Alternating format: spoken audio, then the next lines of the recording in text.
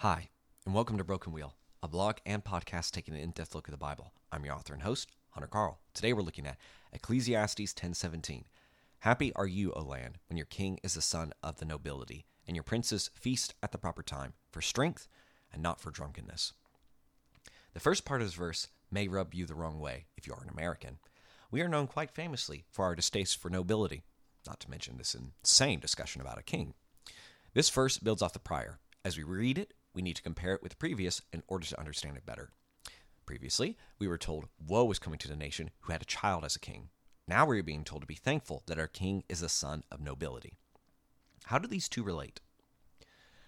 Perhaps the bad king is not from the line of nobility. This may be because he is a usurper, or the favorite son of a conqueror. In a sense, he has no history with the nation, no ancestry to lean on, or someone to guide him in how to rule a specific country. The woe referred to in 16 may have already occurred in his or his nation's conquest of the land. The parties and feasting may be at the nation's expense that has already lost their men in a war. Why would you want your king to be a member of the nobility? Well, like it or not, they are the only family in town with any experience in running the country. Smith, Baker, Weaver. We gave these names so people would have an instant connection between the family and their trade. The same is true for kings in the past. We understand that information and skill sets today don't necessarily come from one's birth, but is definitely a head start. The second part of this verse informs us that the king mentioned here is not a youth. How do we know? Because the princes are feasting at the proper time. As we said last week, it is good to have a king with experience. It is not a guarantee of wisdom, but it is the most common way by which men obtain it. Finally, and this is a beautiful part of the verse, they feast not for drunkenness, but for strength.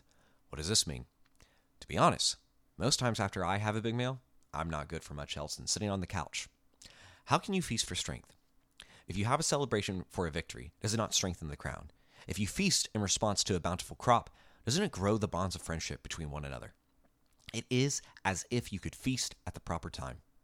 Excess at some points in your life is a celebration of bounty.